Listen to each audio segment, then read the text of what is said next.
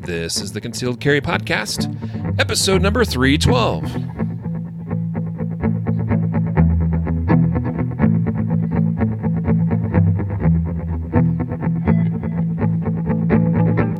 And welcome to the Concealed Carry Podcast, part of the ConcealedCarry.com network. A network that is very quickly expanding. I've got Jacob, my compadre and chief. Does that even make sense? It doesn't make sense. Got Jacob on, and we're just like knocking it out of the park here with all these new shows and podcasts and stuff. Yeah, since episode 1, we've been saying ConcealedCarry.com. Well, back then it was USAFirearmTraining.com network, like it was a network and it was really just one show. But now here we are, 300 something episodes later, and we have 3 podcasts in our little network. It's awesome, dude. So, folks, if you haven't already checked out the Not Your Average Gun Girls podcast, yes, it's geared towards women, but I know some guys that listen to it too. And also the newest show added to the network, and that is the Firearm Trainers podcast. So, yeah, that's awesome. In fact, you know what? I think this deserves a little applause. There you go. You got these buttons over there, and it just makes you so happy to tap on those buttons. Listen, guys, before we get too far, you should know that today's show might be the most impactful episode you've ever heard on our podcast. Ever. I virtually guarantee your mind will be blown at least Did twice. you hear that? It was just blown. The wind. I heard the wind. No, it was a bomb. Here you go. Was that a bomb? Okay, sound effect is marginal. Let me turn it up. Is that better? Better, but still just... That's like a big bomb, like... Because you don't want to be too close to a big bomb, right? That's like an atom bomb or something. Yeah, so, like, this episode is like a bomb, apparently. It is going to be completely insane. We're going to play back an interview. Now, we already did the interview, so Riley and I have the advantage of hindsight a little bit. Like, we already know how amazing this is going to be today. That's right. We just recorded this a few minutes ago. We didn't have the chance to do the intro as part of the show. We had to get our guest on. I'll tell you a little bit more about him in just a moment. We had to get him on and get him taken care of, do the interview as quickly as we could. And he had a limited amount of time. And he was gracious to extend that by a half hour, which was incredible, which was good because there was a lot of meat that came in that last half hour. All right, so today's episode, again, as Jacob said, I think this is probably one of the best in the history of the show so far. There's a number of really great episodes, but this is definitely right up there with the top. You're going to enjoy, so stay tuned for that. This episode was made possible and brought to you by CCW Safe. All right, now we've talked about a number of kind of these self-defense insurance type programs that are available out there. In fact, we have the best comparison website page, whatever chart. We have a comparison. We have a literal comparison chart. Lists, 7 programs side by side. Bam, bam, bam, bam, bam. Correct. And you can compare all these different features and options of these programs together right there on one page. It's a lot to look at, and it's a pretty, condensed image, but it's the only place something like that exists that's unbiased, I might add. And oh, go ahead. I'm just thinking that two things I can promise you after you listen to today's podcast episode. One, if you don't already have some sort of self-defense insurance coverage program membership, after you listen to this today, warning, you will understand why it's imperative. Mm-hmm. And the second thing I can tell you is that by the end of this episode, if you don't have CCW Safe, you're probably going to go check it out and say, wait a minute, is the company I'm a member of what I want to stick with, or should I make a change? And this is not a commercial, from Riley and I. They made this episode possible. They really did, because CCW Safe they introduced us to the man who we interviewed today. It was because of their introduction and their helpfulness that we were able to get Steve Maddox on the show today. But I tell you, when you hear the things that Steve will share with you about his experience with CCW Safe, if you don't already intimately understand the differences between CCW Safe and the program you're currently a member of, you're going to want to check it out. So two links that will be helpful, www.concealedcarry, concealedcarry.com/insurance. And that will take you to the comparison chart Riley was mentioning. It's a big, massive chart of a thing. And you can see there, you can compare your program with any other program or all the programs or whatever it is. And then below the chart are links directly to each of those individual company websites. So you can go to them and read more about it or join or whatever it might be. And we certainly encourage you to use those links because it does help us as a company in a variety of ways as we continue to move forward. And if you want to just go and learn more about CCW Safe, the link for that as today's honorary sponsor, as you said, Riley, is www.concealedcarry.com/CCW Safe. All one word. Yep. There you go. Good stuff. All right. We also want to let you know that this week, we have a special deal available on our site. You can go to concealedcarry.com's online store and search by category holsters. And any holster this week only through our site, 15% off. All you got to do is use the coupon code TAXDAY15, TAXDAY15. TAXDAY15 will save you 15%. I believe that goes through Sunday night. I think so. So use coupon code TAXDAY15 to save 15% off any holster available on concealedcarry.com online store. All right? Good stuff. All right. And then also, we already kind of mentioned that we've got the new Firearm Trainers podcast out. It's still not yet officially finally approved by iTunes for Apple Podcasts, but it is elsewhere. We encourage you to go check it out. I think you'll really enjoy it. And especially if you enjoy listening to John Goodman talk about firearms, because that's pretty much who we paid to host the new Firearm Trainers podcast. And let me tell you, that deal was not cheap. Getting John Goodman to represent us for the new podcast. Riley's teasing. It's not really John Goodman, but poor Rob. Rob Beckman is the host of the new podcast, and he hears it about 10 times a day that he sounds just like John Goodman. And he definitely has got that radio voice. So you're going to enjoy listening to the Firearm Trainers podcast. And if you haven't already, for sure, also check out Not Your Average Gun Girls. That podcast, you can find it anywhere podcasts are available or at notyouraveragegungirls.com. Yeah. I might mention we've got not only John Goodman, but we have Arnold Schwarzenegger that both work for concealedcarry.com now. Our social media manager, Mitch, does a mean Schwarzenegger impression. It's pretty good. All right, so folks, let me just introduce to you what's about to happen right now. All right, so in just a moment, I'm going to bring on and play back the interview that we just had with Stephen Maddox, who is the man that was introduced to us by CCW Safe. And he is a remarkable individual with a remarkable story and case, a legal case. He was charged with murder, with first-degree murder. And this happened in North Carolina a couple of years back. What was it, 2015? Fall 2015. Yep. And so he was in a situation where he had to use deadly force to defend himself from a violent attack. And that resulted in the death of a man. And what came afterward was, again, as I said, he was charged with murder, and he had then a 2-year-long legal defense that he had to get through. And he shares with us that entire story, what happened that fateful day, what happened in the aftermath, what the defense was like, going through that whole process. And also, of course, as we already mentioned and alluded to, CCW Safe plays a big role in all of this and made it, frankly, possible for Stephen.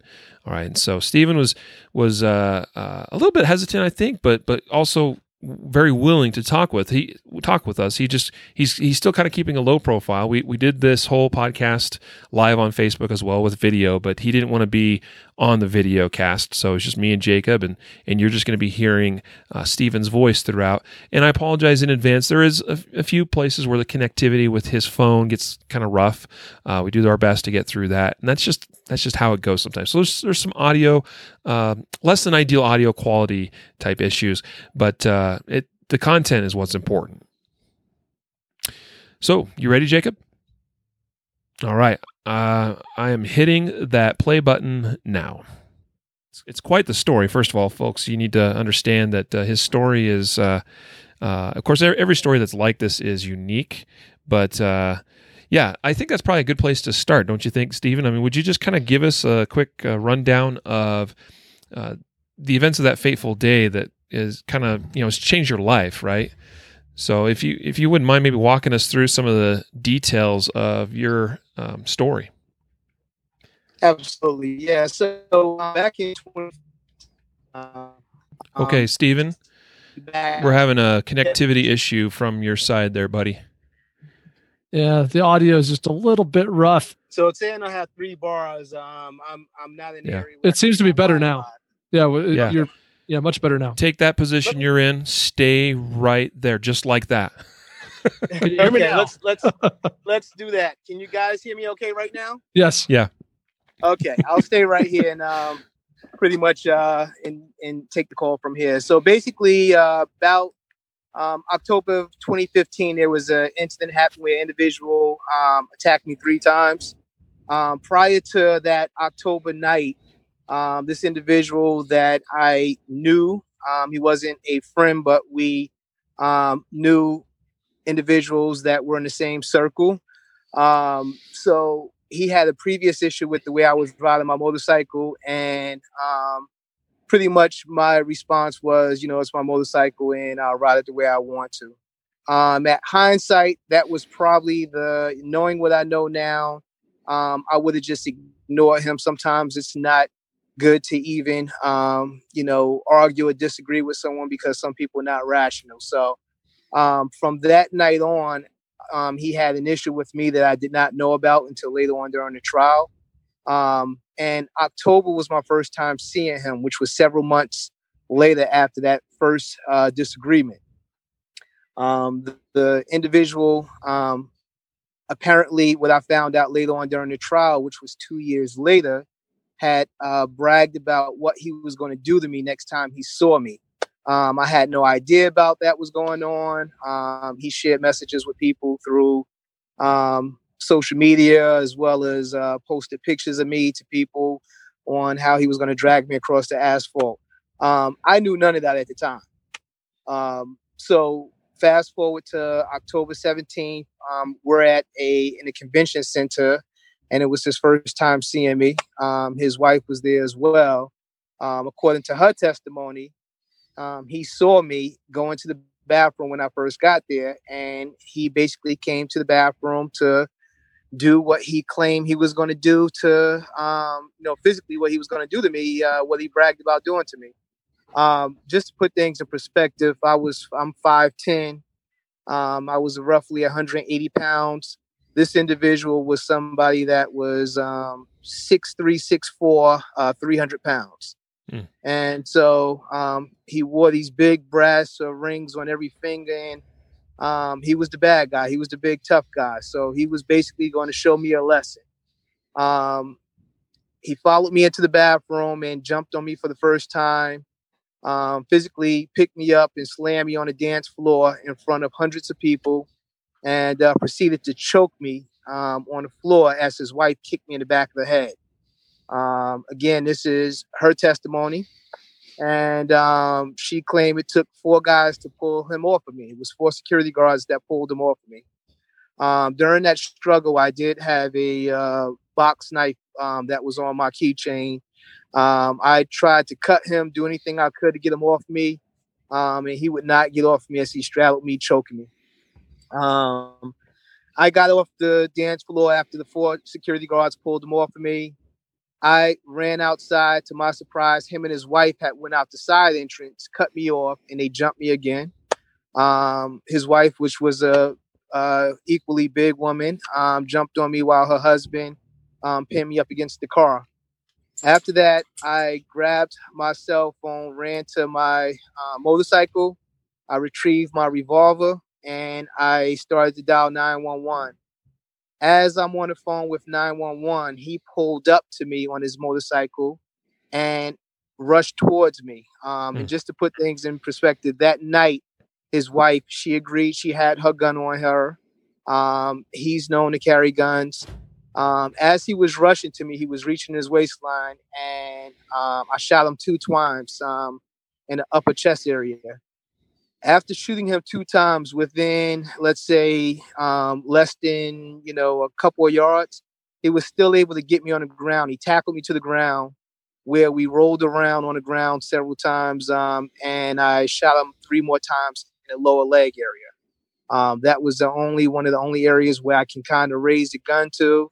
And according to eyewitness testimony, we rolled around on the ground for several seconds, and I discharged my firearm a total of 3 times while we were on the ground. I get up from the incident, and I run around the building. 911 is now calling me back from the hang-up call. I'm on the phone with 911 for 9 to 10 minutes, trying to tell them where I am. This event took place in the town that I've never been to. Had no idea where I was, so I'm just trying to run down to street signs, telling them what's around me. So within 9 to 10 minutes, the police finally arrived. And I told them exactly where I was. At this point, I left my motorcycle and where the shooting happened to run on another side of the building, because after I shot him a total of 5 times, when I turned around just to make sure he wasn't going to shoot me in the back, I wasn't sure if he had his gun on him. I actually saw him getting off the ground trying to get on his motorcycle. So in my mind, I mean, all this has happened so quickly. I don't know if he's going to come around the corner and shoot me. I don't know if I'm just trying to get the police out there. Cooperated with the police. They told me to put my firearm down. Went through all the commands. Was taken down to the police department. I cooperated for a total of 3 hours, which at hindsight, me never, ever having to deal with the judicial system or other than a speeding ticket. You say only bad people need to lawyer up. And the biggest mistake I made that night was the fact that I did cooperate. I told them everything that happened. I went into details to the best of my ability to recap what happened. And in the police eyes, they had a dead guy on a Saturday night and at the event, and they had to charge me with first-degree murder. And I was taken across the street and booked in the county jail with no bond. There was over 24 surveillance cameras out there that night. The police took names and license tags of hundreds of people. There was eyewitnesses that actually saw the shooting. There was eyewitnesses that saw the attacks, the 2 previous attacks before the shooting. None of those people were interviewed. I was charged with first-degree murder without looking at facts and details. And basically, the police officer said, "It seems like you're a nice guy, but we got a dead body on a Saturday night, so we got to book you."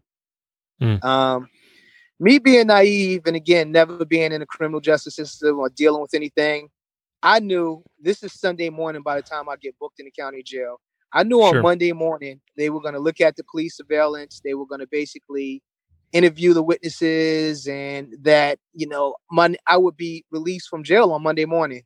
That's me being naive, the individual that's never been involved with the judicial system. Not only was I not released, they basically said that they were not going to give me a bond. The words of the district attorney was that I am a danger to the community based off of this situation. So I was taken back to the county jail, and I was put back in a cell for a total of 2 weeks. CCW Safe worked the obtained lawyers. And so just to rewind some, without my knowledge, when I was finally charged with first-degree murder, I called my family and I called CCW Safe. This is now 4 or 5 o'clock Sunday morning, which is 6 or 7 hours after the shooting on Saturday night. CCW Safe, without me knowing, I talked to the legal counsel, told them what happened, told them where I was, and had no idea what the follow-up process was, and quite frankly, didn't even think that they were going to do everything that they did. Had no idea what the services was going to give me. Now, Sunday morning. How long had you been a member? I'm just curious. I was a member for several months. I had just found out about CCW Safe the July prior to the shooting, and I enrolled in my membership probably a couple of months before the shooting. Not a new member. Mm-hmm. I'm gonna pause this right here just because I have a couple clarifying questions about the incident before we get into the aftermath. A couple different times I found it interesting, Steve. You said something along the lines of, according to that person's testimony or according to witnesses, almost kind of you gave me the impression that your memory of that event isn't that clear, or maybe you were just trying to illustrate that, hey, this is what happened, and I know, and it's backed up by witness statements. But are there parts of that story where it was unclear to you, or you didn't remember at first, or kind of talk about your ability to kind of recall the events over time. Right. So the first incident, there was a lot of testimony and a lot of statements that I was not aware of how the events happened. For example, I remember being slammed and falling on the dance floor. I don't remember how he got on top of me, and I don't remember all the details of how I got up. I have no idea. I don't recall that. I remember trying to work my way through the crowd, trying to get out the entrance I came in. And I remember being shocked that he was already outside, which I just didn't understand how that was possible. I didn't realize there was a side door. I do remember that. And I do remember running back to my motorcycle after the second incident, which felt like an eternity. My legs were shot. That was the first time I had a physical altercation in 30 years. So, again, I consider myself being in shape, but when you deal with a physical attack that lasts for 4 minutes, it feels like an eternity. So to answer your question, there was a lot of things that happened that night. For example, the police cars arrived and I have blood on me. And the police say, "Are you injured?" And I said, "No, I think it's his blood on me when he was on top of me. My last shot was when he was on top of me. So his blood was on me, and I don't recall that. I don't recall telling the officers that, but me telling the police officers that arrived on site that night allowed the jury to see that when I sat down with those officers that night and gave them a 3-hour interview, I never talked about me being on the ground or him being on top of me. That was something that my mind kind of fragmented. So there was more details that I gave when I'm out there with the police and their cameras are running, their body cameras, the cameras in the police car, and it's picking up audio and all that kind of stuff. Those details, when it happened seconds after the shooting, I did not sit down and tell the officers that during my 3-hour interview. So they thought that this was nonchalant. This guy shot him off his motorcycle and, we're going to lock him up. And here it is. Had I shared some of those details that I shared with the officers that arrived on site, it may have prevented them from charging me with first-degree murder. So long story short, there are pieces of the story that I got during the testimony that supported what I told the officers that night, but I have no recollection. I don't remember those events. So to this day, I struggle with memory loss, not just with this situation, but I struggle with retaining information that goes on professionally or personally. So I have been impacted by it. So I don't know if that answered your question. Yeah. No, I think it's important. And I think that a lot of gun owners, they hear these kind of stories. They've heard this kind of thing, right? They've been told, "Hey, you may not remember things just the same," or we hear that kind of thing. But to hear it coming from your mouth, someone who's lived it, who's been there, who's had that happen to them, it's different and validates it in a way that you can't get in a classroom where your instructor just says, "Oh yeah, that happens." Right. Yeah. So that's. Oh, go ahead. Do you guys have any more questions about? Yeah, I was going to ask a little bit about your firearm-related background. So obviously, you had just joined CCW Safe a couple months earlier, but I was curious, would you describe yourself as a person who shoots a lot, has a lot of firearm training, experience, takes classes? Give us a sense for, going into that, what degree of training or firearm proficiency did you have? Yeah, so in the state of North Carolina, so first of all, when I turned 21, I applied for my first gun permit. That was my first birthday gift to myself at the age of 21. I purchased a firearm when I received my permit. Been carrying firearms since the age of 21 lawfully. Prior to the age of 21, I had never shot a firearm. So that was over the years. I would say I go to the range maybe 5 or 6 times a year. So for the last 20 years, I've collected firearms. Went through CC training to carry concealed, which the state.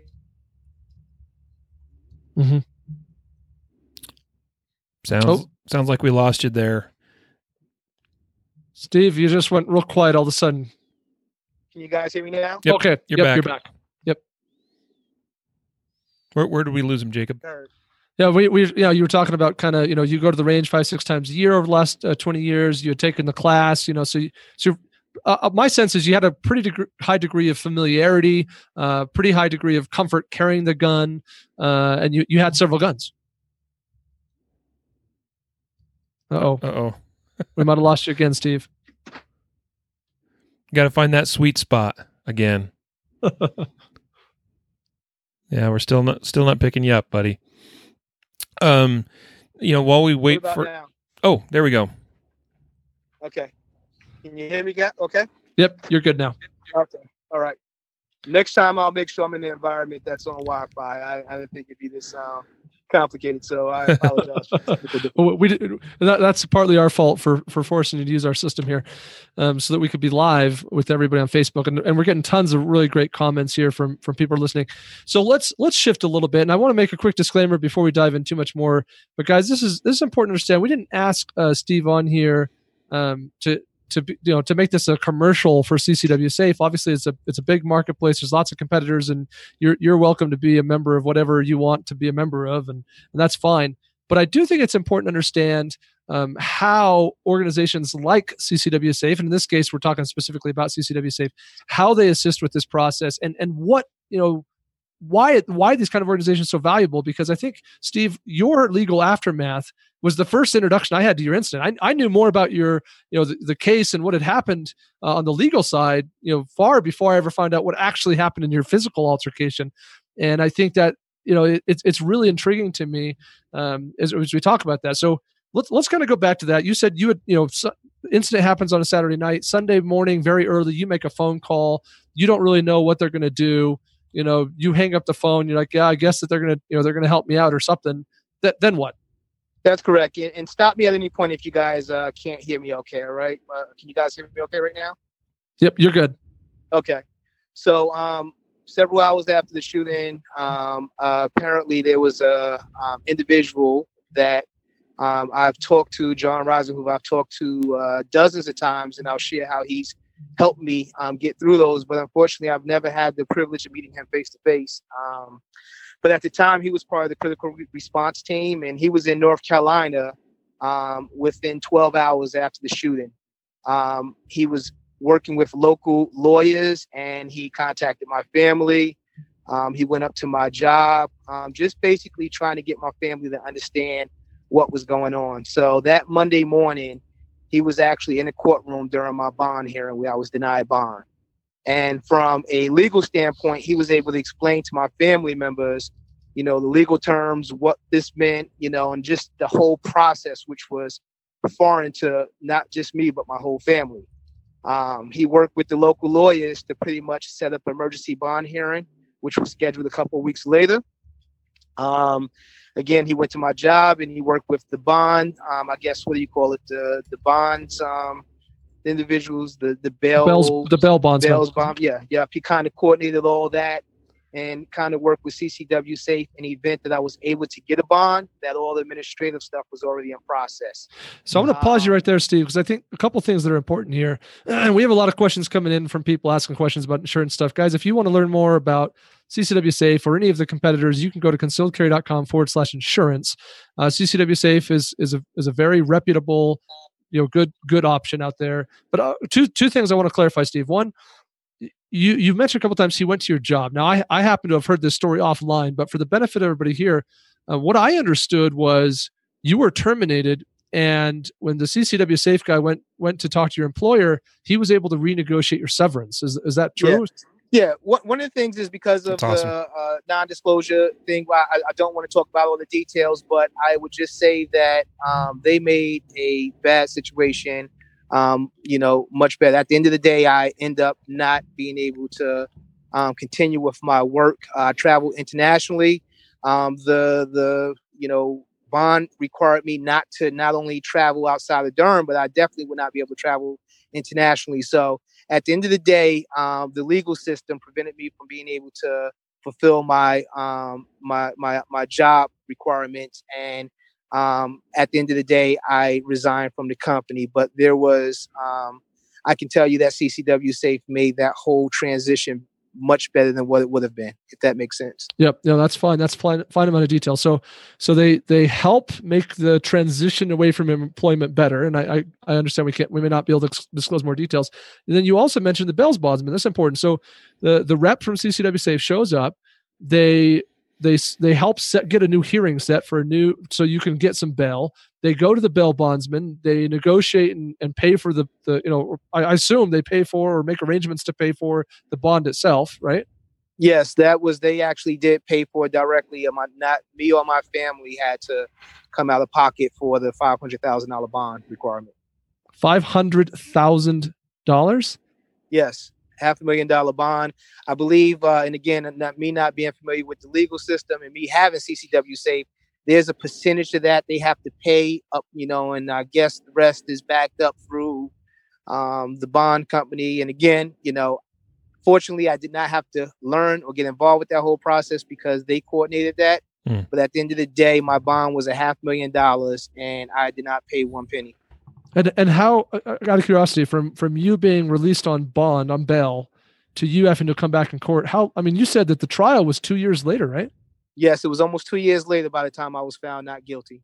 Yeah. So hanging out in jail for all that time would have really sucked. Correct. Absolutely. Yeah. Now, so your job was, there were some complications there. What did you do during this 2 year period? I mean, were you able to pick up some other stuff on the side, or how did you cope with all this? This would be life changing, completely flipping and turning your life all the way upside down.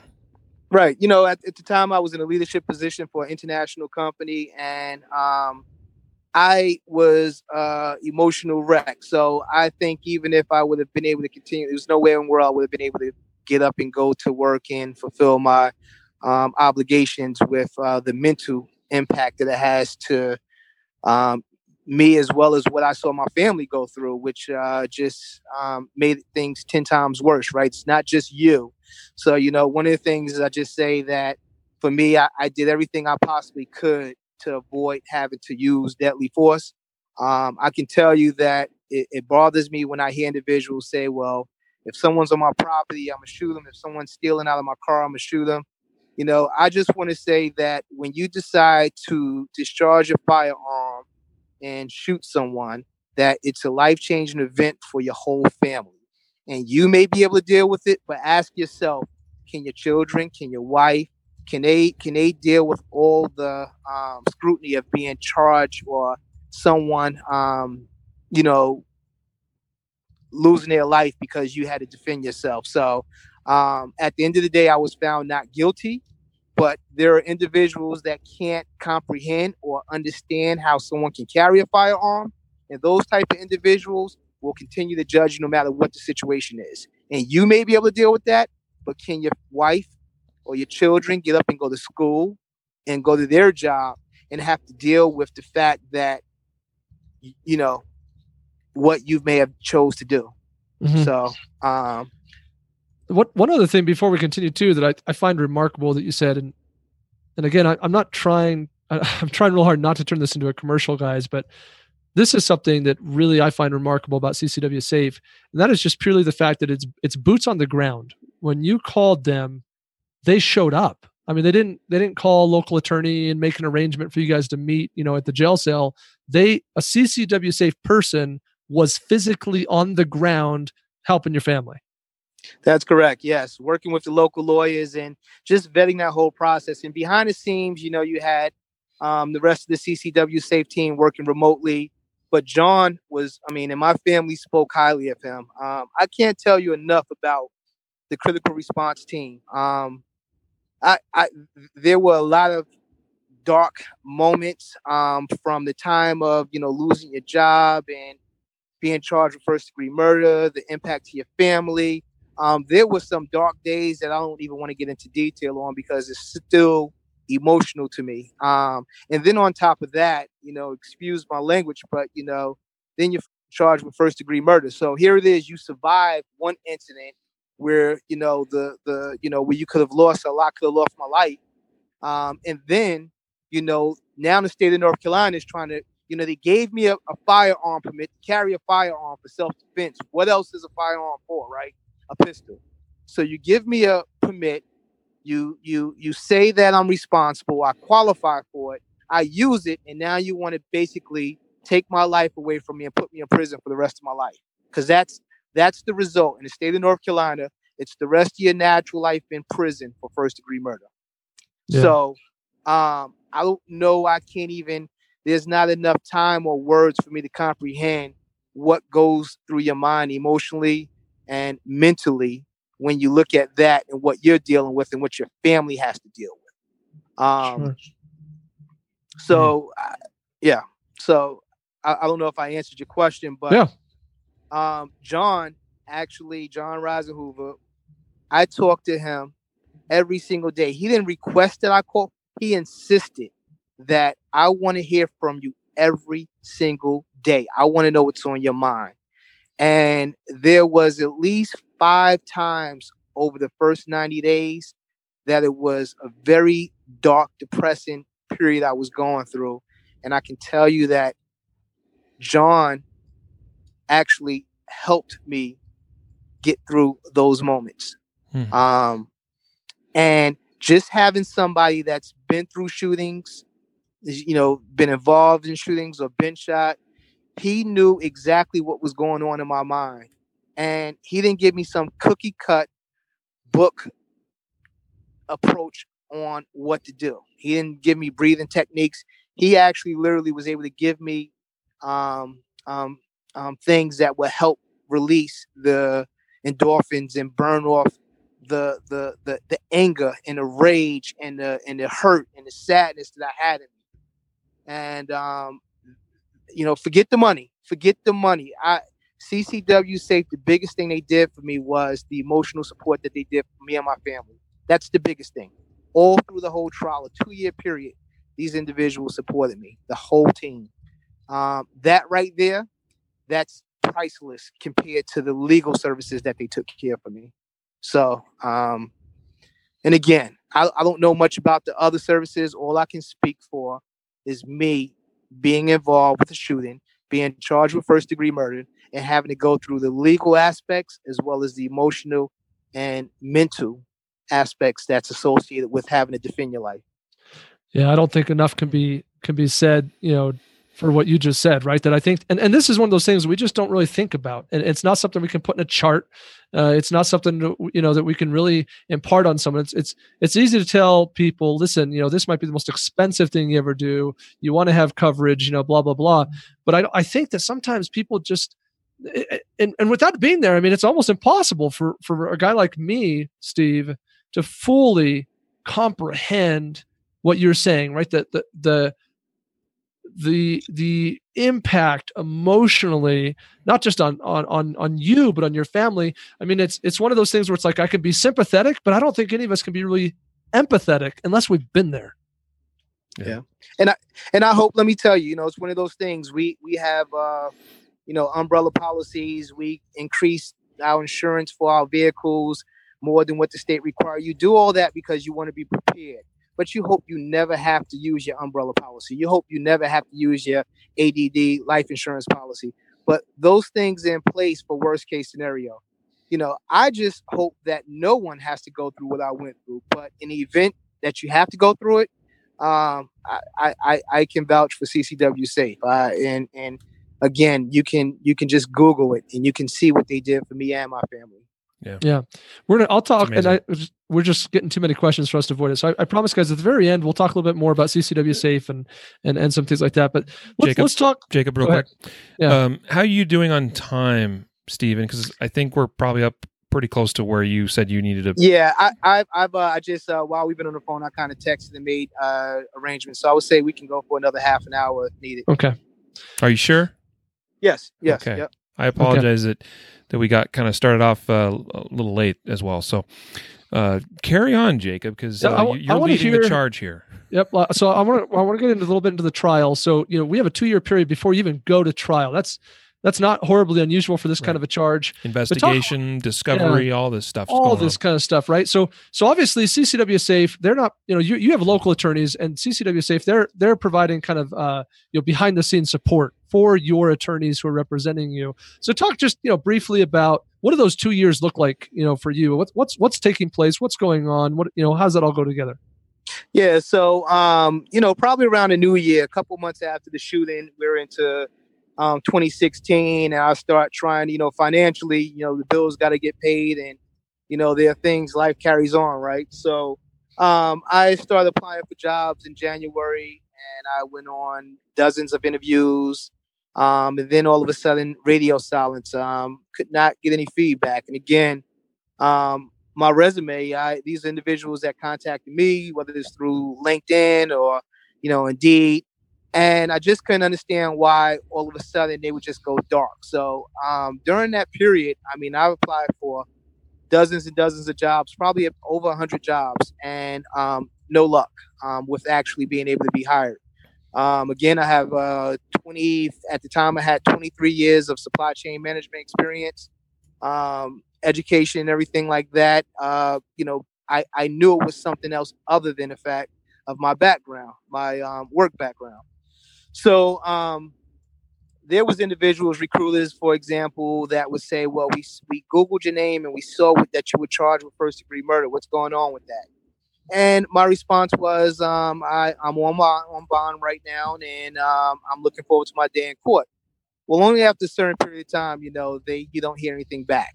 No one wants to touch a guy that hire you for executive or bring you on into their leadership, job with those charges, right? So I went without working until June of 2016. There was a headhunter that reached out to me.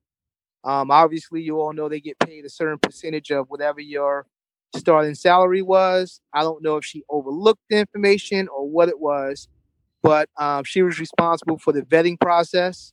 There was an application I submitted, and the application says, have you ever been convicted of any crimes? And my answer was no.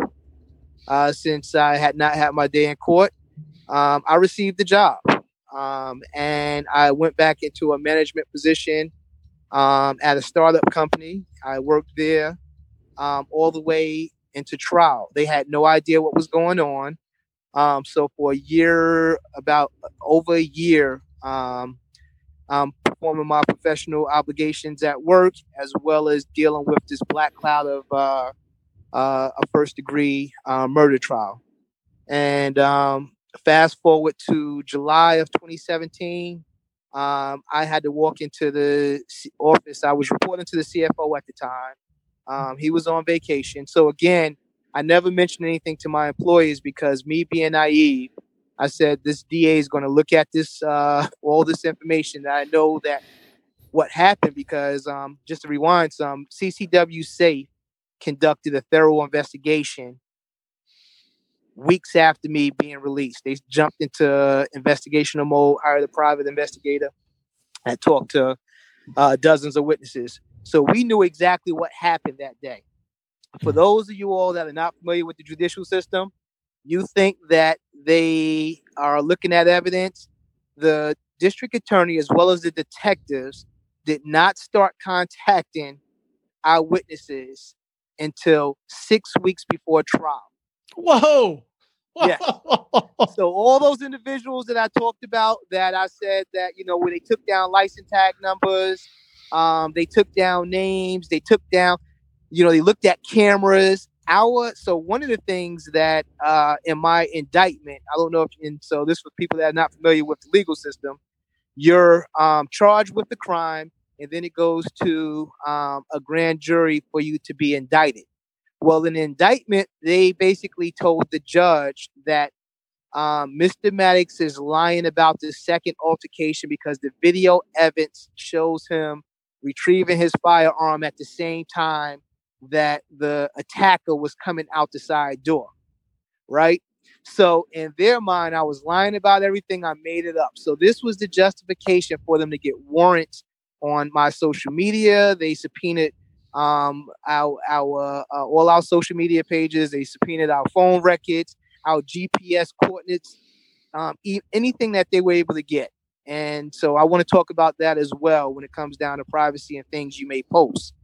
In my eyes, I've never been one to wear my emotions on my sleeve, so I don't post a lot of stuff on social media. I don't share my opinions on political things and all that kind of stuff. So just to fast forward some, the DA as well as the officers did not review all that discovery package until 6 to 8, 9 weeks before trial. So CCW Safe had hired a private investigator, and within weeks of me being indicted, they already knew that the video surveillance was on 2 separate DVRs, and that one was X amount of minutes ahead of the other one. So they knew that the justification for charging me with first-degree murder was complete bullshit. So it wasn't until 6 weeks before trial that the police officers realized that the surveillance was on 2 separate DVRs, or maybe they knew and they just ignored that. I don't know. I'll give them the benefit of the doubt, but they admitted it 6 weeks before trial and released a whole new discovery. So for us, we already knew that. So take it back some. Most people do not have the funds to defend themselves, so they end up taking a plea deal. So for those individuals that are not familiar with the judicial system, it doesn't matter about facts. It doesn't matter about evidence. The system is set up to throw you in jail, make it difficult for you, and force you to take a plea deal no matter what the facts and evidence have, because most people do not see their day in court like I did. Yeah. That's a great point. And realize too, I mean, you were in such a great position because you have CCW Safe helping you along through this process, paying for legal expenses, doing all this investigation behind the scenes. And most people, if they couldn't afford the attorney, they're getting a public defender. And you don't know who you're going to get. And not only that, there may be a conflict of interest as far as that public defender. Hey, there's an opportunity to make a plea deal. They might very well push you towards that because, why not? Like, they just want this case done and behind me sort of thing, right? So, yes, really, really great point there to realize that these types of cases cost a lot of money. Do you have any sense at all for what, has anyone ever mentioned any dollars or cents to you at all that, or hey, you know what, if you had to pay for this yourself, this is about what it would have cost? Absolutely. So there was extensive amount of money paid for expert witnesses. We knew that the medical examiner that signed off on the report under oath, she admitted that that there was a trainee that actually conducted the autopsy, and she signed off on it. So, for example, they assumed I was right-handed, and that the bullet trajectory was going from inside out on the shots to the legs, to the 2 entries on the leg. I told them when they even tried to test my right hand for gun residue, I said, look, I'm left-handed. I use my left hand. But they proceeded to want to test my right hand, right? Just the craziest thing. So the medical examiner basically had this synopsis that the police typed up on what they thought happened. And this synopsis that's given to the medical examiner, the state medical examiner pretty much wrote their report based off of this synopsis on what the detectives thought happened. So CCW Safe had to hire, when they show the x-rays and the pictures to the expert witness. The expert witness said, this is all wrong. So my legal team went back to the state medical examiner. She agreed that, you know what, your guy is right. This is wrong. The trajectory and everything is wrong. So she actually amended her initial report weeks before the trial, and she blamed the person that was actually conducting the autopsy. So you guys follow that? Here it is. The medical examiner works for the state. They're going off of the theory of the state. So that report's not written off of facts. It's written off of someone's opinion. And That's had wild. CCW Safe not hired those expert witnesses, me, as well as the judge and the jury, would have only heard the state version of what happened. And it was complete nonsense. So this already started. I can already see the dollar signs like piling up here. Like Right. we have private investigators, we have expert witnesses, we got people running around interviewing witnesses and looking at video. I mean, it sounds intense. and you have two lawyers working the case for a total of 18 months. So it was a total of $350,000. By the way, we got Andrew Branca. He's been commenting in the Facebook comments, and he just said this kind of to your point, Jacob. Good lawyers get paid up front. Expert witnesses get paid up front. Private investigators get paid up front. All these people know that if they are not paid up front, they never get paid. Yeah. So if you want the best defense, you got to have resources. You got to have money. And that's why, we frequently talk on our podcast about, it's maybe not the right thing for everybody, or you might not decide it's the right thing for you, but everybody should at least look at these various self-defense, I always put this in air quotes, insurance, because they're not necessarily insurance, or all of them are not necessarily insurance, these self-defense insurance or legal representation programs. Yeah. So let's I know you're short on time, Steve, but I've heard other things about your case that I know we haven't gotten to yet. I wanted to just talk about the trial really quickly. How long did the trial last? Was it sort of like a slam dunk, like, hey, state morons, like, look, all the stuff you screwed up, obviously I'm innocent? Or did it feel more dragged out and difficult, and the burden of proof was challenging? No, I don't think that. In my opinion, one of the things is the even when the state presented their evidence, the lawyers did a good job of showing how the detectives and everyone did a poor piss job with doing their job, and how CCW Safe pretty much had to hire and pay somebody, $60,000, $80,000 to go out and do what the detective should have done. So it was a lot of embarrassment on the state, and I believe that, in my opinion, the district attorney gave up on the trial halfway through it. He gave up.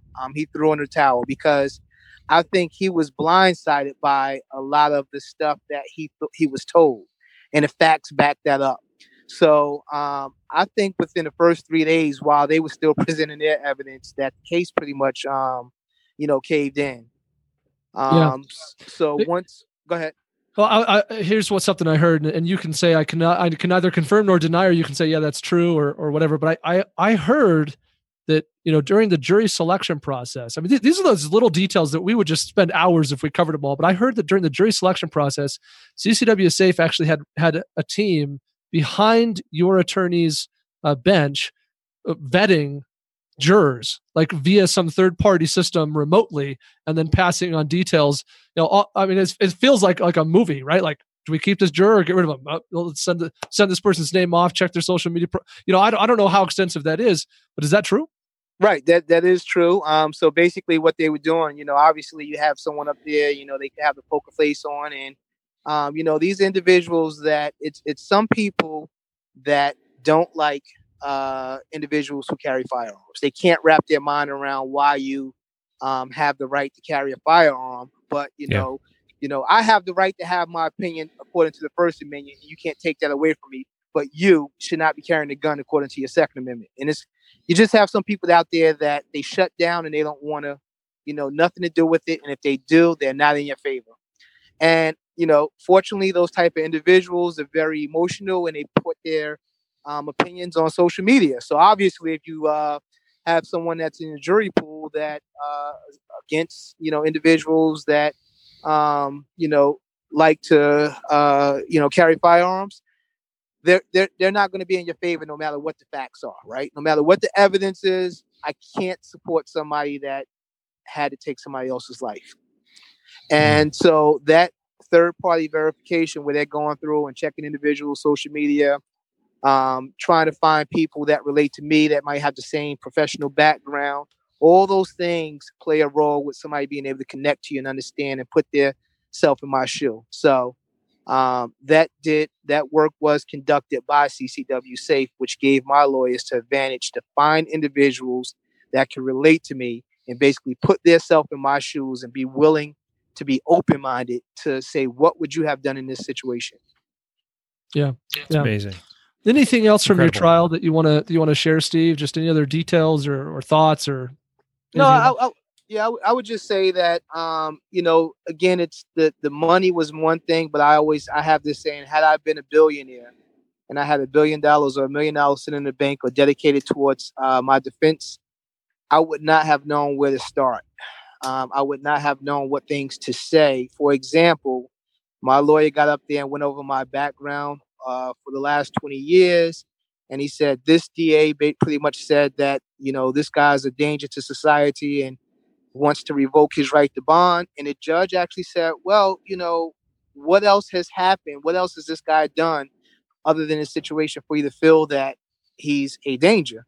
And the DA sat down. So all that professional work, being able to find a private investigator, being able to have a legal counsel team within CCW Safe that coordinated efforts with other expert witnesses, I would have not known where to start had I had $1 million in the bank. So I'm saying that to say that it's not the money. It's also, the emotional support and the knowledge and background that the executives have at CCWC.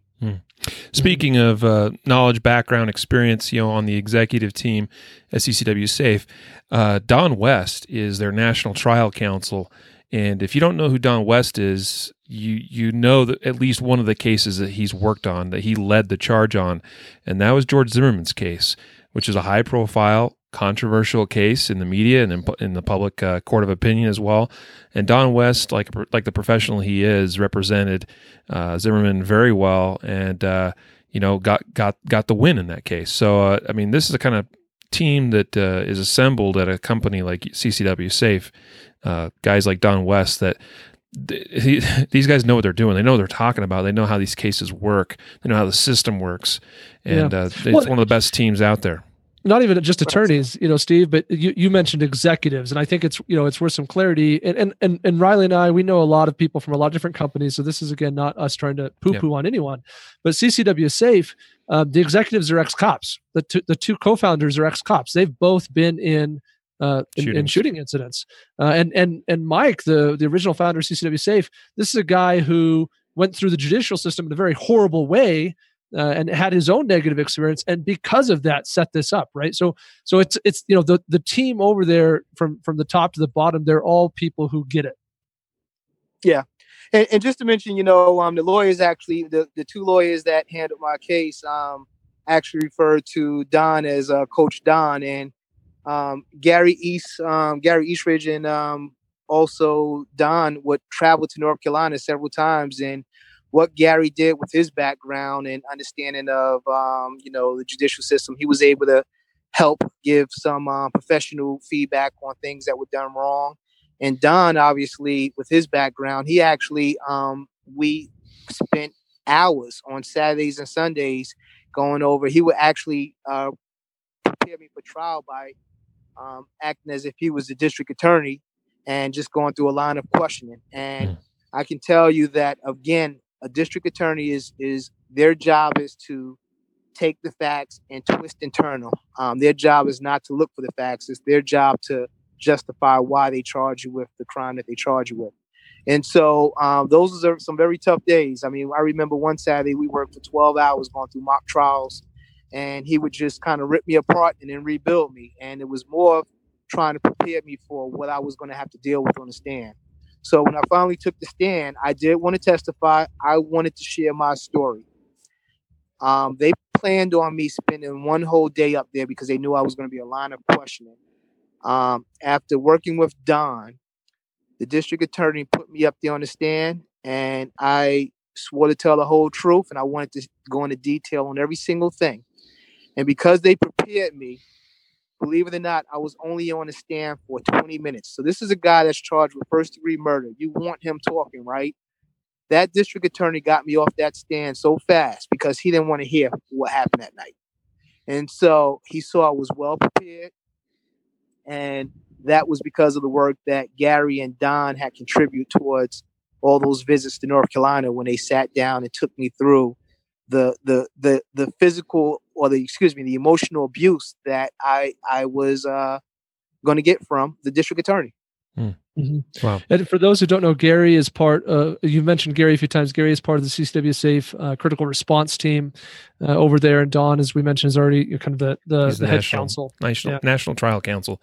Hey, is it okay if I keep you on just another minute or two, No, Stephen? let's I have time. Let's go ahead and I've got a couple. Yeah, I've got a couple of questions from a couple of listeners here.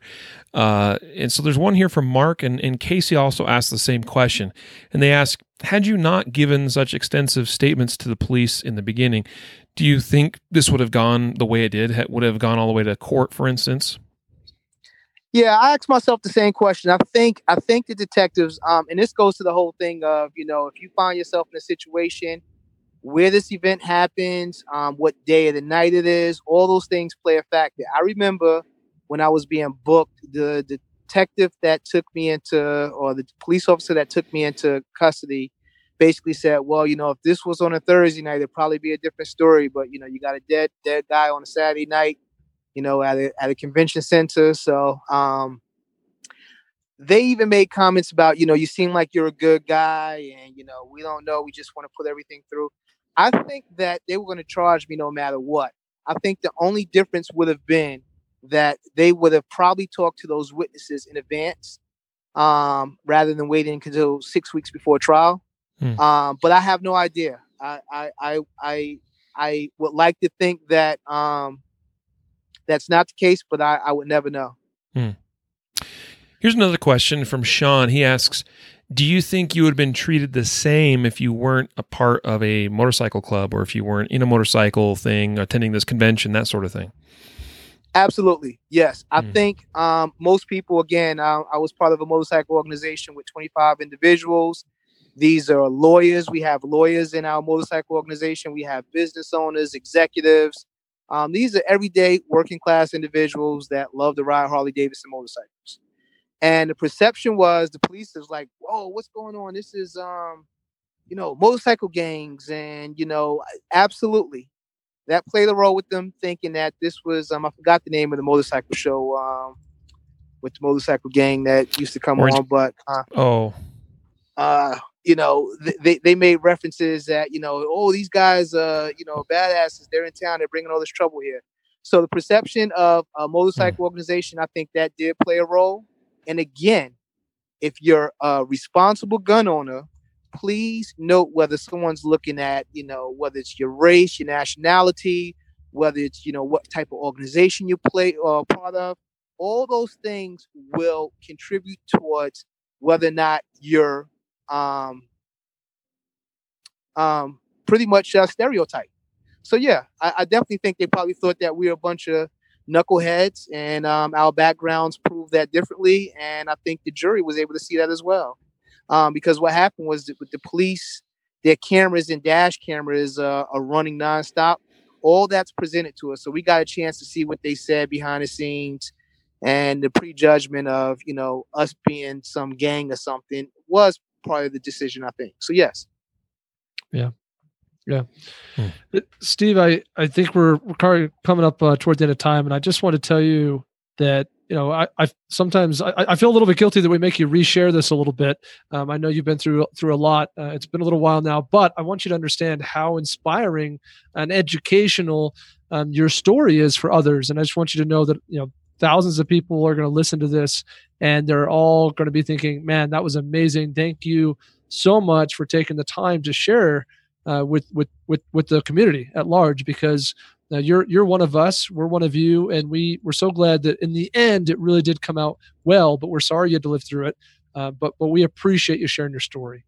No problem. And again, it's mainly I just want everybody to be. I wish I would have heard this story before I experienced my situation, and I think I couldn't change exactly what happened to me that night, but everything I did after that would have been probably a little bit different. So I always say, if you can learn through somebody else's mistakes, learn through them. One of the things, although this was not a mistake of mine, fortunately I did not do this, but my attacker did do this, was about the things he posted on social media. The things he would do to people, all that helped paint the picture that this was not some innocent guy. This was a bully. This was somebody that was aggressive. This was somebody that was out looking for trouble that night. And thank goodness that they took his text messages and social media as well, because unlike him, mine was completely clean. I don't post anything on social media, where his painted the picture exactly who he was and what he was looking for that night. Yeah. Wow. This has been a remarkable story and interview together with you today, Stephen. We appreciate you making time available to do this with us, sir. Thank you. It's been a pleasure. And we certainly wish you the best of luck in all your future endeavors, and that you're able to, fully recover from everything that happened to you and move on with your life. I know, and I think Jacob kind of said something similar there, but do you have any final last parting words for our guests and listeners on the show here? No, I would just say, again, for everybody, you never know what district attorney has some type of political ambition, or detectives may be lazy or, unethical. And, you just want to make sure that you do everything possible to avoid having to discharge a firearm. You want that to be the last resort, because once you do that, again, it's not necessarily based off of facts and evidence. It's based off perception. And, for me, I had CCW Safe by my side that was able to change the narrative and force the jury to see what the police should have done 19 months before trial. Mm-hmm. So I would just say be responsible and try to avoid any type of altercation at all. Yeah. Wise words, sir. Again, good luck to you. Thank you so much. All right. Take care. All right. Bye-bye. Bye. Well, folks, my goodness, did you get your money's worth or what from that interview? And the funny thing is, you all didn't pay anything to listen to this, but but you got more than your money's worth, I would say. What did you think, Jacob? I thought this was fantastic. When I heard Steve's story originally, obviously not from Steve, but from someone else, I was so flabbergasted, not by the reality that he had to defend himself and with the firearm and that he was tried. I think we've had some of those stories before. What I found so powerful about this is that I think Steve's story is the perfect illustration of an absolute reality 100% of the time. And that reality is, that you need to come with the right resources, certainly financial. I mean, you heard some dollar amounts. I mean, you certainly got to have financial resources, but it's also about having the right team. It's about having the right people. And, he had some good local attorneys, but those local attorneys, they were backed up by, the best legal resources that exist in this country that money could buy, right? As far as the private investigator. And so, you hear all those little details, and we only heard pieces of it. You heard about how they negotiated some changes about his exit from his job. You heard about how they got him the bond from the bail bondsman, and they made that happen faster than it probably would have happened. You heard about the private investigators who went out and interviewed people while the statements were fresh. How prepared they were. I mean, to have Don West sitting down with you on Saturdays and Sundays all day long, helping you prepare for going on the witness stand. I mean, over and over again, to have someone go and call out the state medical examiner and make them revise their statement. Again, I don't mean for this to be a CCW Safe commercial, though certainly if you're listening to this, you should, at very least, you should know that CCW Safe is a very legitimate company that stands behind what they say they'll do, and they'll do it. And it's worth checking them out at very least relative to other competitors that might be out there. And we'll give you some more resources for that here in a minute. But I think what I do want this to be a commercial for, if nothing else, I think, oh my gosh, I feel like I'm rambling. There's a couple major takeaways here. One, you heard something you've probably heard many times before, which is crap ain't worth it. It ain't worth it, right? Do not raise that gun and shoot unless it is worth it, because your life will be turned upside down. And this is going to be horrible for you and your family. You heard also that if you can bring the resources to bear, you're gonna, and you did good things, right? You were a good person. You didn't cross the line. You're going to win. And you're not just going to win a little bit. You're going to be the guy that scares the crap out of the DA, and he wants you off the witness stand after 20 minutes because he doesn't want you to keep talking, right? I mean, it's just, to me, it is the perfect illustration of so many of these things we preach all the time. Yeah, that's so true. I like how you said that. And this story really does paint that picture very well as far as, is it worth it? Is it worth to go through all this stuff potentially that Stephen just described, and he isn't even giving the half of it. There was things that he didn't go into, things he wouldn't go into, things that we didn't need to go into necessarily, as far as behind the scenes in his life, what that was like dealing with emotionally, physically, even, relationship wise, with his family, with his friends, with his coworkers, with his employer. I mean, all this stuff. I mean, just it completely changed his life for the rest of his life, and then still having to live with the fact I killed a man. Yes, justified, perhaps, but I still did that, right? So that's a lot to take upon yourself because you pulled the trigger. We see comments thrown around there, and there's so many great takeaways from this interview about the need to be careful on social media and what that can potentially do. We learned how the social media accounts of the guy that he shot, how that hurt, the prosecution's case, and the fact that Stephen's postings and his social media presence was relatively clean of things that it didn't hurt him. Okay, so that boded well for him. And we see such stupid comments that are made all the time on social media about things that are way over the line, especially if you ever were in a case like this. Trust me, that stuff is going to get dug up, and it is going to hurt when that gets thrown out there. As far as, it paints a picture of your mindset, of your beliefs, of who you are deep down inside, who you are in your heart. And that is not going to, bode very well for you in terms of your character, especially. And that does play a part, particularly in swaying that jury. Okay, so anyway, fantastic interview, and we're just so happy and thrilled and gracious and grateful for having Stephen be willing to come on the podcast with us here today. Yeah, that was incredible, Jacob. Today's episode, by the way, in case you couldn't guess, brought to you by CCW Safe. Yeah, and we do that because they were kind enough to introduce us to Steve. Yeah, and to help us arrange this interview. We heard about Steve's story and we said we need to talk to this dude. And it was because of our friends at CCW Safe that we were able to get his phone number, to make the phone call, to make the arrangements, and bring you this interview. And we're very grateful for that opportunity, and we hope that you took a lot from it also. Yeah. Now, all that said, I've said a couple times, for me, the biggest takeaway is you should have coverage from one of these competing companies. Now, many of you are aware on our website, we have, in my opinion, not only the best, but arguably like the only up-to-date comparison chart of all of the different self-defense insurance providers. You can find that at concealedcarry.com/insurance. Real easy, concealedcarry.com/insurance.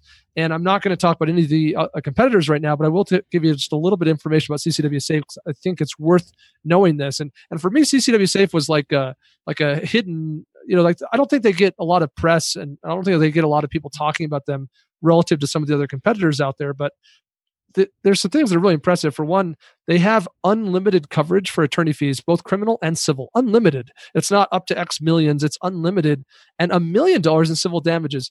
Now, there are competitors that do well in those categories, but that's extremely impressive and sets them apart in a lot of ways. And I think that you can go check the chart, and if you want to learn more about CCW Safe, you don't want to see our chart, you can just go directly to concealedcarry.com/CCW Safe, and we have a link set up like that for all the different insurance players. But concealedcarry.com/CCW Safe. I guess the biggest thing I would impart on you, and I think all of these competing companies have advantages. So I think that they all have advantages. Like I can point at any one of them and say, that's what they do the best. But I don't think you can find anyone that's going to have as effective, from my experience and what I know, as effective of a response team. I just don't. I know of another incident that took place on Thanksgiving Day just last year, 2018, and this person was involved in a shooting on Thanksgiving Day. They're a member of 3 of these companies, one of them being CCW Safe. They called the critical response team of all 3 of them. Okay, I won't tell you who the other 2 were. That wouldn't be very nice or appropriate. But only CCW Safe answered the phone and said, we're on our way. And they were boots on the ground in Las Vegas, where the incident took place, before end of day on Thanksgiving Day on a holiday. Of the other two companies, one of them answered and said, we can't help you much today, but tomorrow we'll get you an attorney. And the third one didn't even answer the phone. So I don't, you heard it from Steve today, but I would just tell you that to me, that's the thing that shines the most for CCW Safe. Yeah, it's great points. And it's true. We've heard that straight from the founders' mouths as far as how seriously they take those cases and respond. And that's a big deal. That's a big advantage. All right. So also a couple other things I just want to throw out there. I don't mean to water things down at all, but today's episode also just want to highlight the fact that this week we have a sale on holsters on concealcarry.com. Of course, you should have a quality holster, right? So save 15% this week on all holsters on our site by using coupon code TAXDAY15, TAXDAY15. And then we'll just throw out one as well that, hey, we started a new podcast this week. It's still not quite up on iTunes, but it is appearing in other podcast feeds. And so that's the Firearm Trainers podcast. If you're interested, go check that out. And I interviewed the new host of that, Rob Beckman, on the podcast just this last Tuesday. So anyway, we hope that you'll throw some love the Firearm Trainers podcast way as well. All right, so with that, it is time to wrap it up. Thanks, everyone, for being here and being part of this show. This was remarkable and certainly a memorable interview for I think all of us for a long time. So it's certainly going to go down in my favorites in the history books. So with that, a reminder to train right, train often, and train safe so you can fight hard, fight fast, and fight true. Take care.